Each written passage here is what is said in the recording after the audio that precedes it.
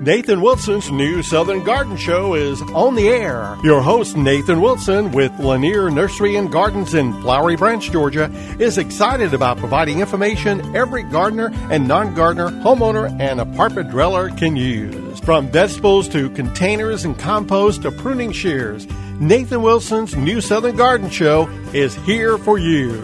Now here's Nathan.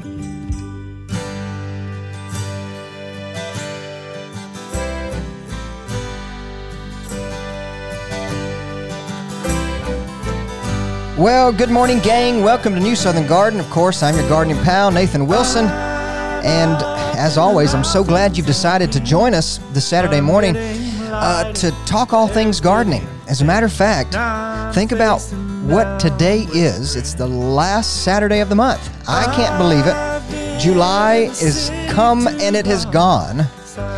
It has been an extremely hot month. We started out the first half of the month with very little rain, a lot of high temperatures. Of course, the high temperatures haven't left us really, but we have gotten some rain since about the middle of the month, which is a wonderful thing because now I'm seeing all kinds of things push out new growth. Definitely the weeds, the lawn. If things were slowing down during that dry spell we had, which was classified by USDA, the United States Department of Agriculture, was classified as abnormally dry in our area. As a matter of fact, most of the entire state was abnormally dry. We talked about that.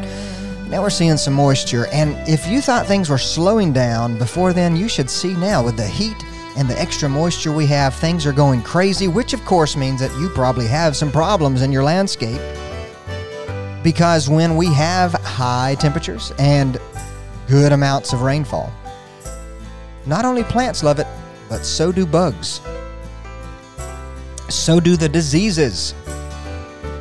And so with increased plant growth comes increased pest growth.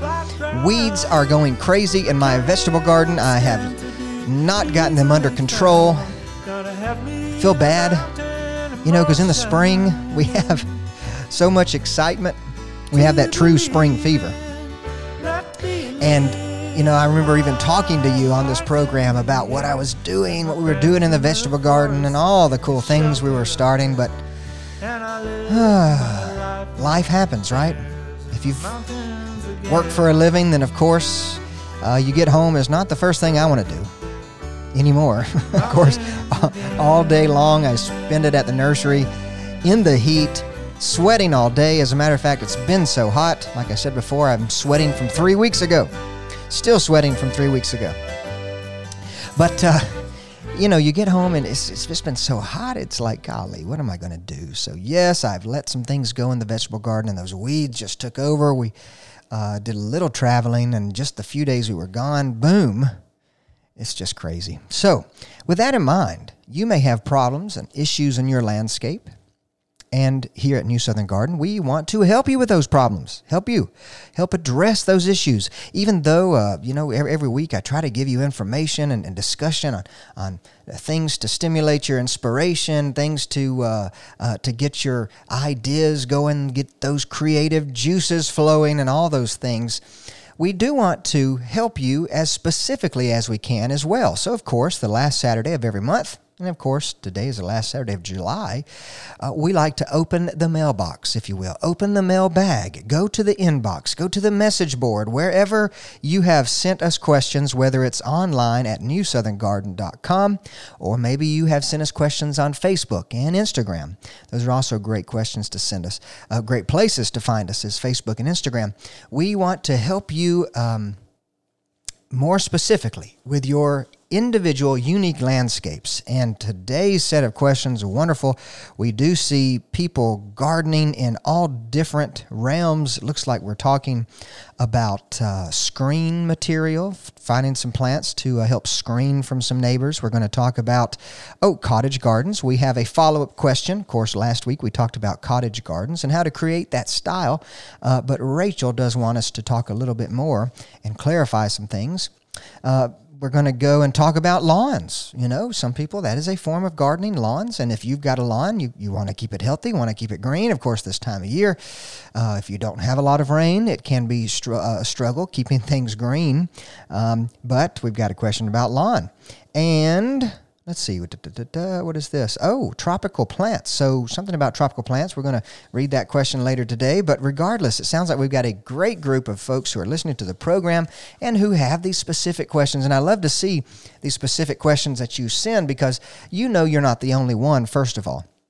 You know there is somebody else listening to the program, part of our new Southern Garden family, community, if you will, and they probably have some of the same problems you do. So like your high school teacher used to say, or at least mine did, there's no such thing as a dumb question. No such thing as a dumb question. Send it in, because most likely somebody sitting in a desk beside you or nearby has the same question. I think that is the same thing here. Somebody in a nearby garden has a similar problem. They may just be scared to ask it. So don't you be scared, but you can find us on online at newsoutherngarden.com. Just check out the Contact Us page and then send us a message or tag us in a photo or video on Facebook and Instagram. And be sure to follow and like us anyway so you can keep in touch with us. So like I alluded to last week, we've got a question about last week from a listener. We did talk about creating a cottage garden and different essential characteristics you need to think about. So if you've missed that program or any program, you can, of course, find it online at newsoutherngarden.com and on pretty much any, you can listen to this program on any podcasting app after it airs here live on WRWH 93.9 FM. This is your hometown radio. After we meet us here on Saturdays, you can listen to it throughout the week on any of your favorite podcasting apps. So be sure to check us out there as well. Oh, from time to time, I do like to mention the TuneIn app. The TuneIn app is a free app. I have it on my cell phone and iPad. You can download it to your tablet or to your smart device, smartphone. The TuneIn app is great because if you are traveling this summer and you want to make sure you stay in touch with what's happening in your hometown, with what's happening here in Northeast Georgia, be sure to take the TuneIn app with you, because as long as you have access to the internet, you can listen to all the great shows here on WRWH. You can listen to them live on your phone. On the TuneIn app. You just search for WRWH and then you press a little heart. There's a heart beside that station and you will make it your favorite because, well, we know WRWH already is your favorite. So be sure if you're traveling, but you want to make sure you're getting all the great programming you're used to and just keeping in touch, even though you'll enjoying some exotic, far-off locale. You want to know what's going on here at home. Be sure to find that TuneIn app, download it for free, and you can listen to the program and all the great programs here on WRWH right there on the TuneIn app. And while you're there, you might as well search for New Southern Garden because the TuneIn app plays the podcast as well. It also plays the recorded shows that we upload. So with that in mind, you can listen to all of the New Southern Garden shows one after the other and then check in with the live radio app on the TuneIn side of things. Okay, with all that being said, we should probably go ahead and jump into your questions because that's what we love to dedicate this last Saturday of the month for. So if you missed your question this month, haven't gotten it in, be sure to do so in the next coming weeks. Cleveland, Georgia. Here we are in Cleveland, Georgia. Sharon P. Sharon P. says that they built a fence to screen neighbors. However, the fence is not tall enough because apparently, I'll summarize, apparently the neighbor's house sits at a higher elevation than they do. And so the fence, maybe, 6 to 8 feet tall, however tall, is not tall enough to screen off the neighbors completely. So what Sharon wants to do here is she wants a small tree canopy to rise above the fence. So with that in mind, she's basically asking what trees are good to create a canopy above. She wants to do some planting below these trees in front of the fence, but she does want a higher fence, essentially, a higher screen, and she wants to do that with trees that create a canopy. She does mention here, Sharon says, how about an ornamental cherry? Well, Sharon, an ornamental cherry would do the job. So in other words, you've got your fence and you plant your ornamental cherry trees in front of the fence, and those cherry trees are going to create a canopy.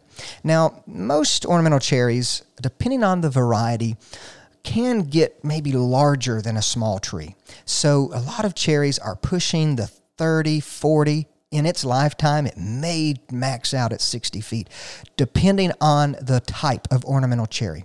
But I'd like to steer people away from ornamental cherries because, yes, they have one of the best spring flowers you're going to find, whether it's the Kwanzan cherry with its double pink blossoms or the Yoshino cherry with those white blossoms. You get the blossoms for a couple of weeks, and then you have foliage, right? And what happens to most cherries in a hot, dry summer like we've been having is that cherry tree will probably drop its leaves by now. If not, definitely going into August, maybe sooner if we have little rainfall. So the ornamental cherries usually drop their leaves. They go dormant very early in the season, in the year, where most plants are going to drop their leaves in the true fall or autumn. Cherry trees, if they get stressed out, they will go into what I like to call a stress-induced dormancy. The heat, in conjunction with the dry, drought conditions, can put them under stress to drop their leaves early. So then you're left with a tree, because most people send me pictures. I think we've talked about it on this program, but most people send me pictures of their cherry tree saying it's dead and it's, July or August. I say it's probably not dead. It's just dormant. It went dormant early to save itself.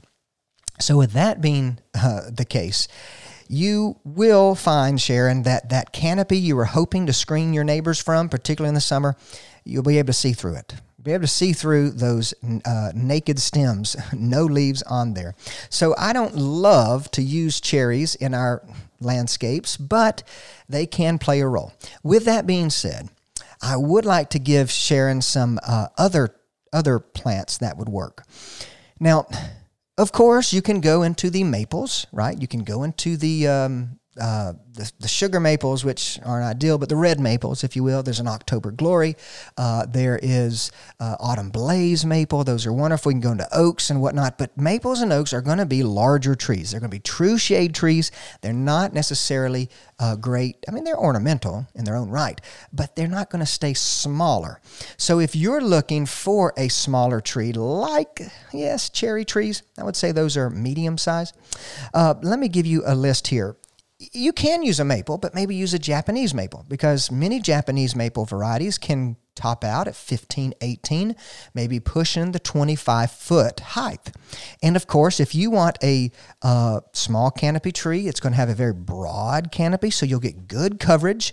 As those stems rise above your fence, those branches will just spread out across the top of there, giving you some good screening from your neighbors.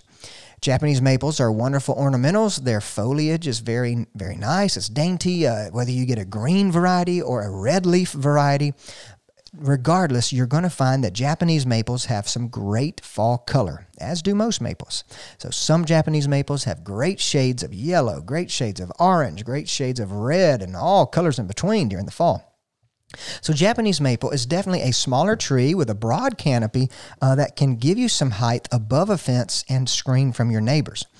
Now, let's talk about some maybe native selections. There's a great native selection called a fringe tree. Now, a fringe tree, sometimes we call it Grancy graybeard. If you've ever heard of Grancy graybeard or fringe tree, it's essentially the same plant.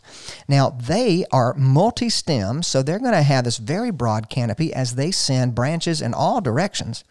And they're in that maybe up to 20, 25-foot range.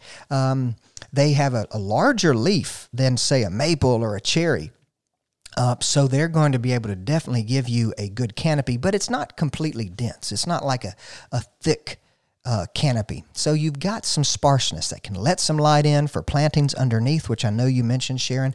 But the great thing about these fringe trees, Grancy graybeard, is in the spring they bloom these billows, smoky-like blossoms, very strap-like blossoms that are white, creamy white ivory, and they look like a beard, like an old man's beard, a white beard hanging off in these just billows.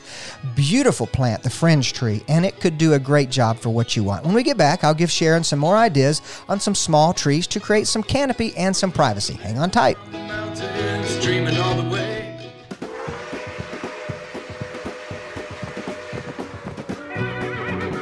Hey gang, do you sometimes feel like you are riding a lonely trail while gardening, all alone with no one to join in the fun? Well, join the New Southern Garden community today and find peace of mind by sharing your experiences, whether they be poor ones or successful ones. New Southern Garden is on Facebook and Instagram, so I'd love for you to friend, follow, like, share, whatever it is we're doing these days. Also, you can check out our website at newsoutherngarden.com, where you can not only find every episode of the show ever, but you can also send us a question via our Contact Us page. It's never fun gardening alone, so get social with the New Southern Garden family and let's grow well.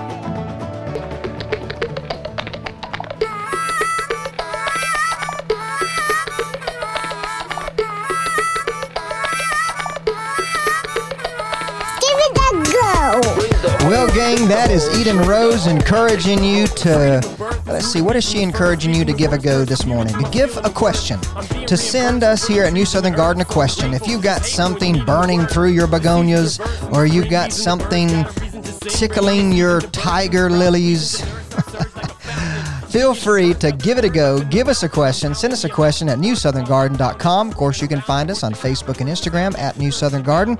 And you can tag us in a picture, tag us in a photo. Sometimes in this business, we need more than just words. We need to see something. We need to figure out what's going on. So with that in mind, Eden Rose says, give sending us a question a go. And many of you have done that. And Sharon here in Cleveland, Georgia, she had sent us a question. She's asking for essentially some small trees that create a canopy high in the sky that can rise above a fence to help screen some neighbors. It's not necessary that the tree be evergreen. However, definitely during the summer when she's out and about in her landscape, she wants to make sure she has some protection from her neighbors.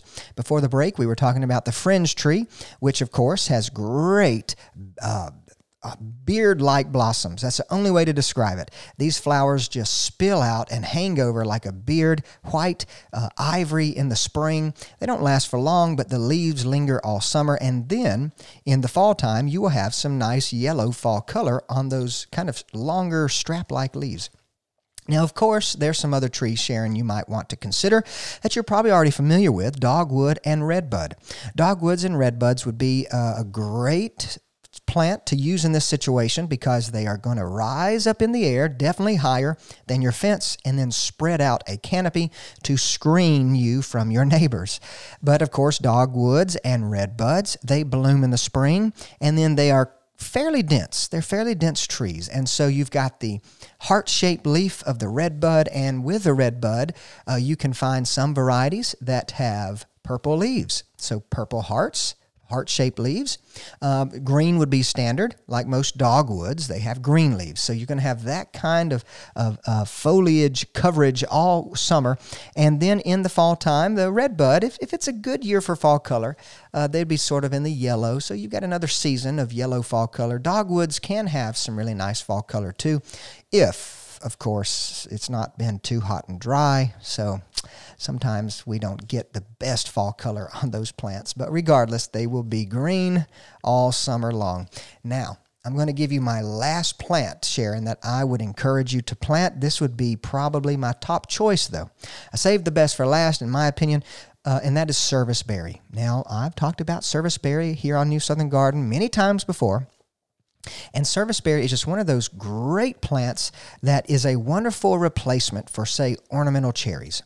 Serviceberry is a native plant. Those ornamental cherries, of course, are from other parts of the world, particularly Asia, China, Japan. And they like our climate, but like I've already mentioned, they have that problem of being induced into dormancy by stressful conditions, which we usually have stressful conditions in the summer. But serviceberry is a native here to the Southeast, like maybe you and me, Sharon. We grew up here, so did serviceberry. And the serviceberries are a good replacement for, say, those ornamental cherries because they're a small tree. They do bloom in the spring. They're one of the first blossoms to come out, like an ornamental cherry. Now, they may not be as showy, okay? The blossoms aren't like a big, double, blousy flower like a Kwanzaa cherry tree.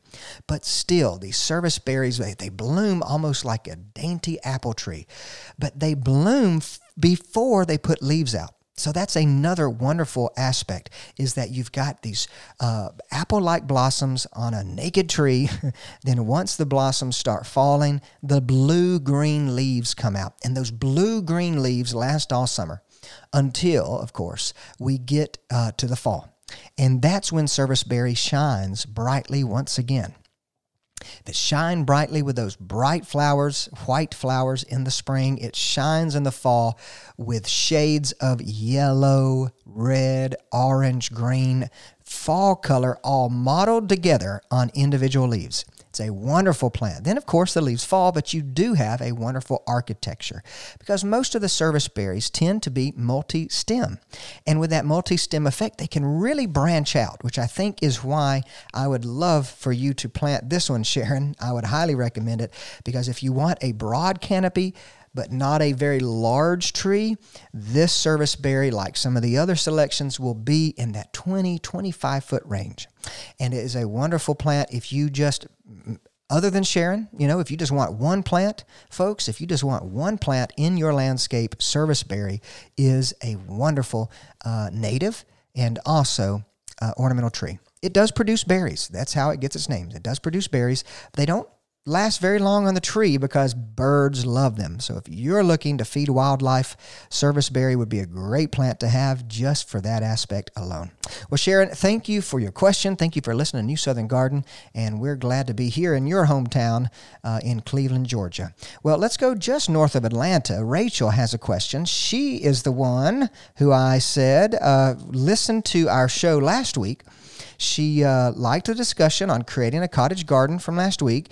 She says that you did give good tips to get the cottage look, but you didn't talk about many plants to use. What are some essential plants for cottage gardening? Well, I am glad, Rachel, that you caught on to that. I did not spend last week talking a lot about specific plants because the idea here is that if you're going for a cottage garden style, cottage garden look, it's not necessarily about those individual plants you use, but how you use them together and where you place them. And that's what we focused on, was more the design. But at some point, Rachel, we do need to talk about specific plants. And I'm glad we're going to take a few minutes here to talk about some plants that you can use to create that cottage garden style and feel. First of all, we've got to talk about a couple of plants that are extremely, extremely traditional, and these plants alone, they almost say cottage garden. Even without being in a cottage garden, they almost look like they should be, no matter where they're placed. The first one, of course, is foxglove. Foxglove is that wonderful, strange plant. It does come from England. It's sort of just a wild weed in England, a wild plant. But of course, it's been pulled out of the woods. It's been cultivated. There's so many different varieties and whatnot. We actually call this a biennial.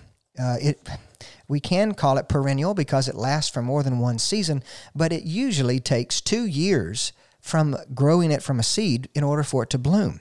And that is one of the beauties of foxgloves. We talked last week about cottage gardening is where we allow plants to grow through other plants, to let plants create sort of this almost jungle, And the foxglove so readily grows from a seed that you can plant a stand of foxgloves in your cottage garden. And over the course of a few years, you'll start to see them popping up here and there because they're going to reseed themselves. And it's a beautiful thing. It's a wonderful thing. If, of course, you don't want foxgloves taking over, you do have to manage and control, right? You've got to pull some out, strategically plant some in certain areas and transplant some. Like I said, remove some where they don't need to be growing. But regardless, it is one of those true cottage garden plants that we would ideally want because we plant it once and it sort of creates its own community. It sort of takes its own life, just travels. And so foxglove, of course, has those tall spikes of flowers with bell-shaped like blossoms that hang down towards the ground, and they're loved by all the pollinators. They have these very deep flowers, those bell-shaped flowers, and of course the bumblebees, our native bumblebees, honeybees will probably flock to them, but I always see the bumblebees going after them because bumblebees love to get in deep places like those big bell-shaped flowers. So the foxglove is that quintessential plant, really. It's that quintessential plant. It is that plant that just screams and just says, this is a cottage garden. Well, there's another plant that is quintessential with cottage gardening that I've got to talk about, and then I've got a couple more for you, Rachel. So hang on tight through this quick break, and we're going to talk about plants, more plants that give you that cottage garden look, cottage garden feel, and of course plants that will fit in a cottage garden and won't stand out like a sore thumb. So hang on tight. We'll be right back. Greenness unfolded for the world. Nathan Wilson's new Southern Garden Show is on the air. Your host, Nathan Wilson, with Lanier Nursery and Gardens in Flowery Branch, Georgia, is excited about providing information every gardener and non-gardener, homeowner, and apartment dweller can use. From vegetables to containers and compost to pruning shears, Nathan Wilson's new Southern Garden Show is here for you. Now here's Nathan.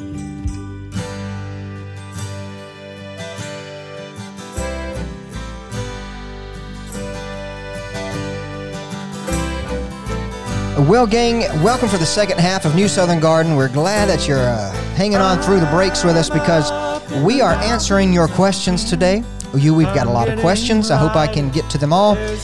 Before the break, we were talking about great trees. Okay, let me see if I can explain this quickly. Great trees that are small trees. They create a small tree canopy. They can rise above a privacy fence to add on extra screening, if you will. The situation we had with the question was an individual had had built a screen fence, a privacy fence. But the neighbor's house was taller than they expected. It was on a higher elevation. They could still see their neighbor's backyard, and people were looking over the fence. Just a creepy situation. So, of course, we were giving some ideas for plants to use to extend that screen, to extend that privacy fence, if you will, with plants, with trees. Then, before the break, we were talking with Rachel, who wants some clarification, we'll say, from last week's program. We talked about elements of a cottage garden, and if you're creating a cottage garden, what are some things you want to do and look for. But we didn't talk specifically about plants that fit in a cottage garden. So Rachel, she asked if we could talk about some plants that are wonderful for that cottage garden feel. And that's where I want to pick up. Because before the break, we talked about foxglove. Foxglove is one of those quintessential cottage garden plants. If you look at the cottage gardens of old, of yesteryear, you have some photographs. Maybe they're black and white photographs from nearly 100 years ago or more. A cottage garden, you will surely find foxglove.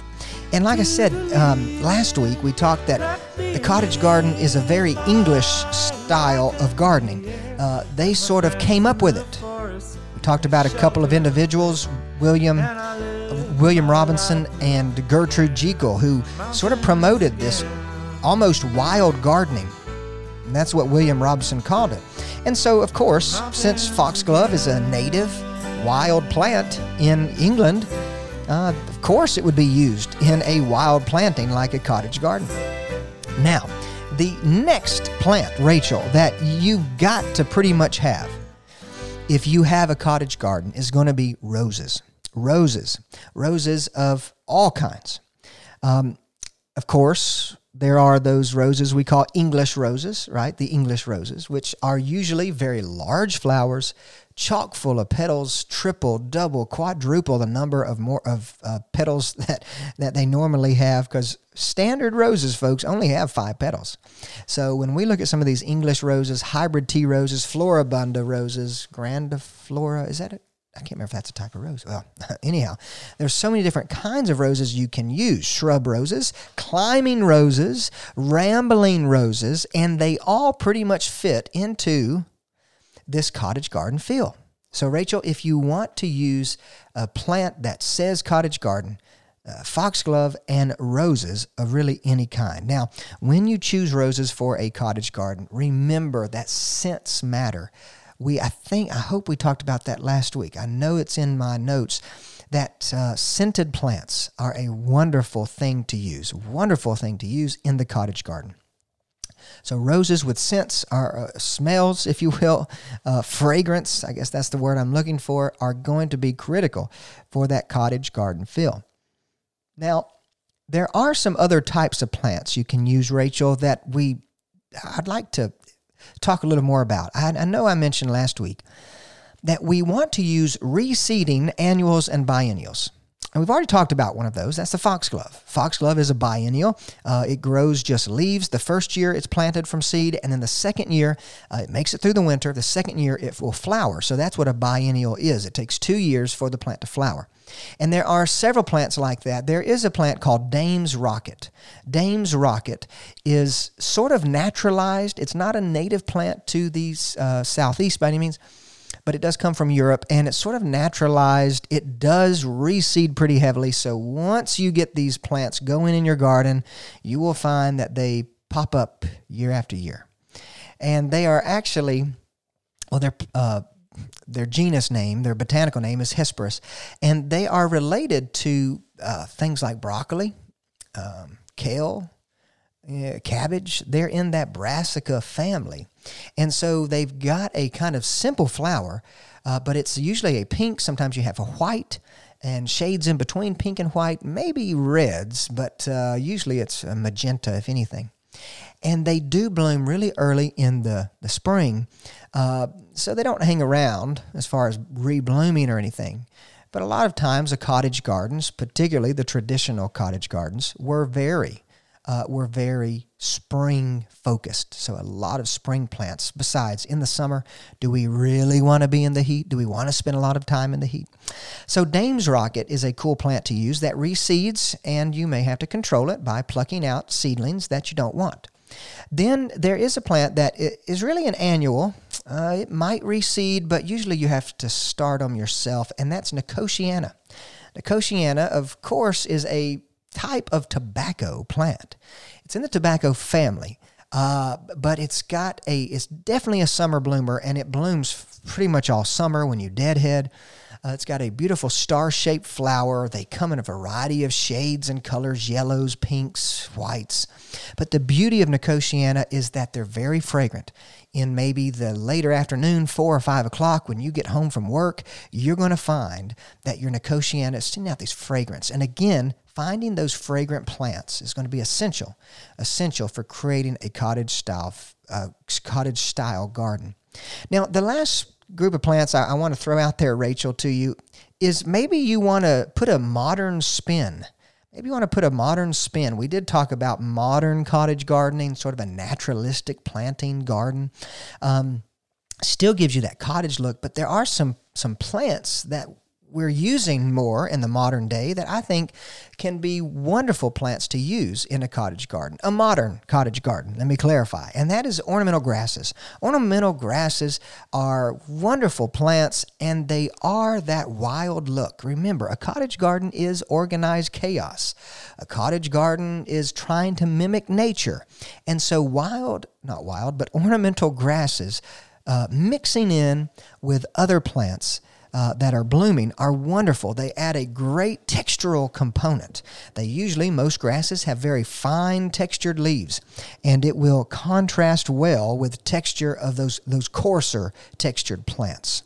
So ornamental grasses, some of the native ones that I think are wonderful. How about prairie blues, little blue stem? It's a wonderful shade of blue-green all summer, and then in the fall, it really puts off a wonderful color, as well as blaze, little blue stem. Blaze, little blue stem, and prairie blues, little blue stem, are both great fall color. So we've got to think about maybe how do we get fall color. Grasses are a way to do that. On the larger side of grasses, Virginia switchgrass. There are several varieties of Virginia switchgrass like Shenandoah and Prairie Sky. We've got all of those actually at Lanier Nursery and Gardens, where you can find me throughout the week in Flowery Branch, Georgia. But regardless, some of these native grasses, they're wonderful for pollinators, and many pollinators use grasses as host plants. So be sure, Rachel, to think about using some ornamental grasses to give you sort of a modern spin on a traditional style of gardening. Of course, that is the cottage garden. I'm going to let Eden Rose encourage you to give it a go. Where's my Eden Rose button? You got to give it a go. Give it a go, Rachel. So thank you for your question, Rachel. Now let's move on to East Tennessee. Bobby from East Tennessee, it's a long ways away, is listening to New Southern Garden via the Spotify app. And I don't talk about Spotify much, but Spotify, of course, is a place where you can find music and podcast and all kind of things that you listen to. And, of course, New Southern Garden is on the Spotify app. So thank you, Bobby, for listening to us in East Tennessee on Spotify. Bobby says, is it okay to top dress some compost onto my lawn now? Quick and short to the point. Wish you would have expounded just a little bit, maybe, Bobby, so I knew what you were trying to do. But top dressing a lawn is essentially where we are spreading some kind of organic matter across the top of the earth. We're not tilling this organic matter into the earth. We're not turning it over into the soil. We're not amending the soil by mixing. We're not incorporating. We are literally just dressing the top of the earth, sort of like mulching in a way. And top dressing lawns is a wonderful thing to do because organic matter, increasing the amount of organic matter in your soil that your lawn is growing in, is going to help your lawn use less water. Wonderful for us here in the South, isn't it? If we could have less water on our lawns, we could save on our water bill. And unless you're on a well, then it's your electric bill because you're pumping the water out of the ground. But regardless, that will increase organic matter. Top dressing will help to increase water uptake by a plant. Then, of course, it will help to increase nutrition. Fertilizer, essentially. Top dressing will encourage breaking down of this compost, whether you're using manure, cow, horse, cattle manure, chicken manure.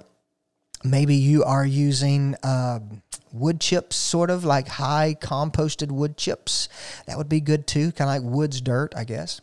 No matter what kind of organic matter you use, that is going to help break down nutrients. It's going to increase the amount of nutrients, rather, that your plants have access to, so you'll need less fertilizer. And folks, I will tell you, because most of our fertilizers are dependent on fossil fuels and gas, diesel has been so high, petroleum has been so high, fertilizer has gone skyrocket as well. I don't know if you've noticed it.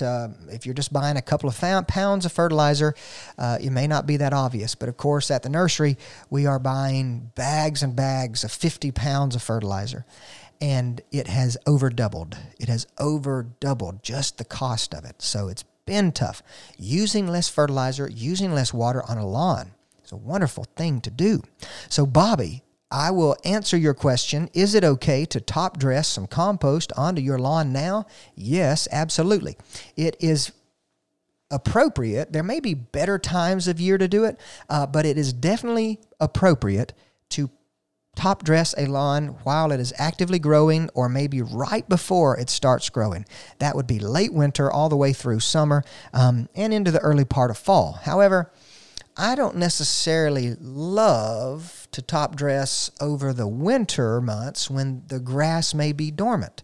So if you have a Bermuda lawn or a zoysia lawn, if it's not actively growing, I would wait until they start greening up and turning green, growing in the spring. But if you didn't tell me your lawn type, Bobby, but if you have a winter lawn like fescue, or maybe in East Tennessee, you may actually be using bluegrass. We don't use the bluegrass down here, but Kentucky bluegrass, you may be using that.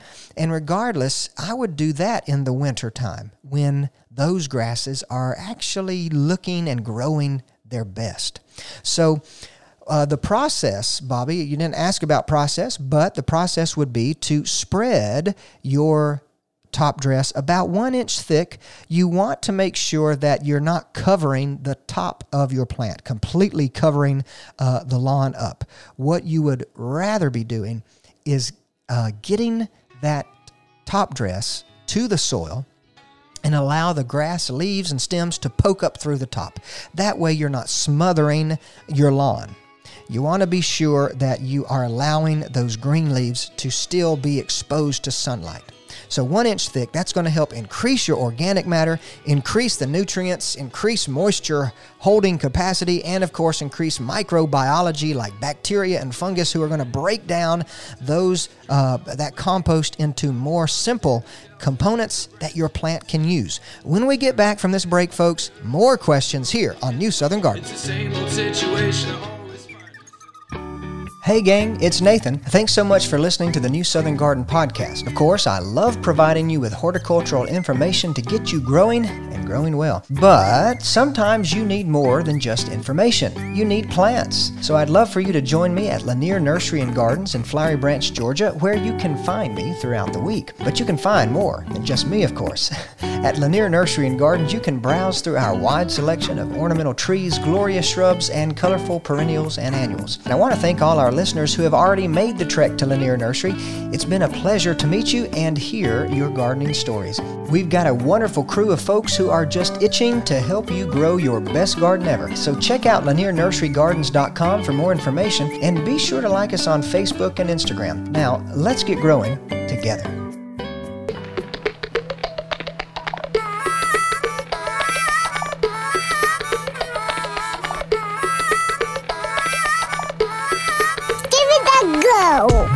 Well, gang, we're going to give gardening a go this morning. We're going to give answering your questions a go, because this is our Q&A week today. We've just got a few moments left, but we've got a lot of answers to give. So before the break, we were actually answering Bobby's question from East Tennessee. He's listening to New Southern Garden online on the Spotify app, and we are very appreciative for folks who are listening from all over. Whether you're right here in our hometown in Cleveland, Georgia, or whether you're in your hometown somewhere else in the South, we are here to help inspire you to garden new things and answer your questions and whatnot.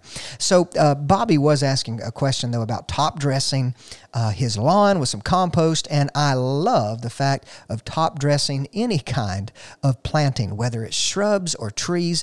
Now, you can do that and achieve that by mulch, right, around shrubs, around trees. You can use compost around shrubs and trees, no problem, and your compost can be a mulch. But the idea is that whether you're top dressing, laying organic matter out on the earth in sheet form, right, laying it out like a blanket across your planting space on a lawn or ornamental beds, vegetable beds, wherever, the idea is that that organic matter is breaking down. And it is actually feeding not just your plant, but it is feeding the microbiology, those fungus, those bacteria, the good fungus that work on the compost, consume the compost, and break it down into things that your plants can use. It's a big cycle. It's a nutrient cycle. And of course, that microbiology, those microorganisms are super important. So be sure that you are composting, you're mulching, you're top dressing, whatever you want to call it, on anything you're growing. It's a wonderful thing to do. As a matter of fact, all those leaves that fall throughout summer, but particularly in the autumn, when we rake up our leaves, we ought to not just bag them and ship them off or throw them out with the trash. we ought to pile them up, let them compost, or throw them around trees, spread them around shrubs, let them break down and help feed our soils, because our soils here in the South, particularly in the Piedmont, where our clay soils have been eroded by years and years of poor practices with cotton production in particular, but other bad agricultural practices that, bless their hearts, generations before us didn't know about. But all that erosion that's happened over hundreds of years has taken away our organic matter, and you can increase that by putting that organic matter back on the earth, back into the soil. Our last question of the day, we are traveling to, sort of my hometown, where, of course, you can find me throughout the week, Flowery Branch, Georgia. Michelle says that we would like to dress up our planting beds around our pool. Recently, we took a trip to Tampa Bay area and inspired us towards a tropical look. Can I get that look here in North Georgia?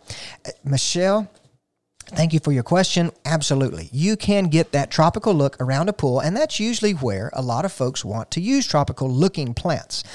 Now, let's just define a tropical plant really quickly. A tropical plant is something essentially that comes from the tropics, comes from that part of the world closer to the equator than we are. They usually grow up in a place where the temperature doesn't fluctuate much all year. It's always very warm. Now, of course, where we are, so far north of the equator, we have a temperate climate. So we have generally warm summers. This summer it feels hot. And then, of course, in the winter, we have a true winter. It gets cold. So we have this seasonal change. So many of the tropical plants are not going to grow here all year long outdoors. We've got to bring them in, protect them, put them in a greenhouse, put them in a crawl space, put them in a sunroom, put them in a garage over the winter. But let me give you some tips on creating that tropical look with plants that can survive our winters. That way you're not having to replant your pool planting beds year after year. First, three things you want to think about, Michelle, is you want to use plants so that their foliage is contrasted. What I mean is you want to use plants with really big leaves. I'm going to give you some examples in a minute. And then you want to use some plants with really tiny leaves. So big leaves and little tiny leaves. You put those side by side and you start to get that tropical look. The next thing you want to do is to use plants with large blossoms. Not everything has to have large blossoms, but you need at least one, maybe a handful of plants that have large blossoms, big showy blossoms. I'm going to give you a few examples a little later. Then, of course, number 3, you want to use, when it comes to color, use hot colors. Doesn't mean every plant or every flower you use is a hot color. Hot colors are those reds, yellows, and oranges. Reds, yellows, and oranges are wonderful to give you that tropical feel. It could be red, yellow, orange leaves. It could be red, yellow, orange flowers. We got to use some of those colors. Yes, you can use blues and purples to contrast, but we've got to use some of those hot colors around a pool because it's going to give us, psychologically, hot colors make people perky and happy. Cool colors sort of put us to sleep. So if we're going to be around a pool, a place where recreation's happening, we've got to have those hot colors. So to summarize, look for plants to contrast foliage, so big leaves and little leaves. Look for plants that have large, oversized blossoms. And then lastly, look for plants with hot colors, whether it's in the leaves or in the flower petals. Now, here are some specific examples, Michelle, of some plants you may use to get that tropical look around a swimming pool here in North Georgia. All of these plants, for the most part, we're going to talk about a few annual plants, but most all of these you can plant one year and they will continue to come back year after year for many years, if not decades. First of all, hardy hibiscus. Remember, I was talking about plants with big blossoms. Hardy hibiscus has very large blossoms, and hardy means that it comes back year after year. Hardy hibiscus, there are several we've talked about on this program from proven winners. They've got great shades of purple foliage, but also reds, pinks, whites, all colors of flowers. And they're about the size of a dinner plate with their blossom. Then you would use some plants with big leaves, like banana plants or windmill palm. Windmill palm has very large leaves. It looks great around a pool. But hardy banana has big leaves as well. They die to the ground. They come back every year. Canna lilies. Canna lilies have both large flowers and also large leaves. So I would be sure to use that. Check out one we carry at the nursery called Bengal Tiger, which has yellow stripes in the leaves. So even when it's not blooming, the foliage is gorgeous, and Bengal Tiger really stands out. Now, don't forget about things with small foliage, like grasses, ornamental grasses, like we've talked about today, about cottage gardens. You can use some of those, but also we've got some Chasmanthium. Chasmanthium is a fancy botanical word for sea oats or river oats. That is perfect because those oats grow on the sand dunes along Florida's coast, and river oats, same thing as sea oats, is a native plant. Gaura is a wonderful perennial that gives you that fine texture. Mexican tuberose is a brilliant white, and it blooms in the summer when you'll be at the pool, and it's super fragrant. And don't forget about annuals like New Guinea impatiens. New Guinea impatiens are good to pop in here and there. They give you big leaves, big flowers, and they're just outstanding. Verbena, lantana are some more perennials you might try to use in your tropical-ish gardens. None of these plants are tropical plants. They all are hardy, Michelle, so you can plant them one year, and most of them, unless they are annuals, like we talked about a few, they will come back year after year. Well, gang, thanks for your questions here on the Q&A week here on New Southern Garden. For WRWH, I'm Nathan Wilson, hoping you stay well and grow well. See you next week. Give it a go! Hey, thanks for joining us for this edition of Nathan Wilson's New Southern Garden Show. If you have a comment about today's program, you can reach out to Nathan by sending an email to grow@lanierNurseryGardens.com. Also get more information at newsoutherngarden.com. Join us next Saturday on Local News Radio 93.9 FM and AM 1350 for Nathan Wilson's New Southern Garden Show.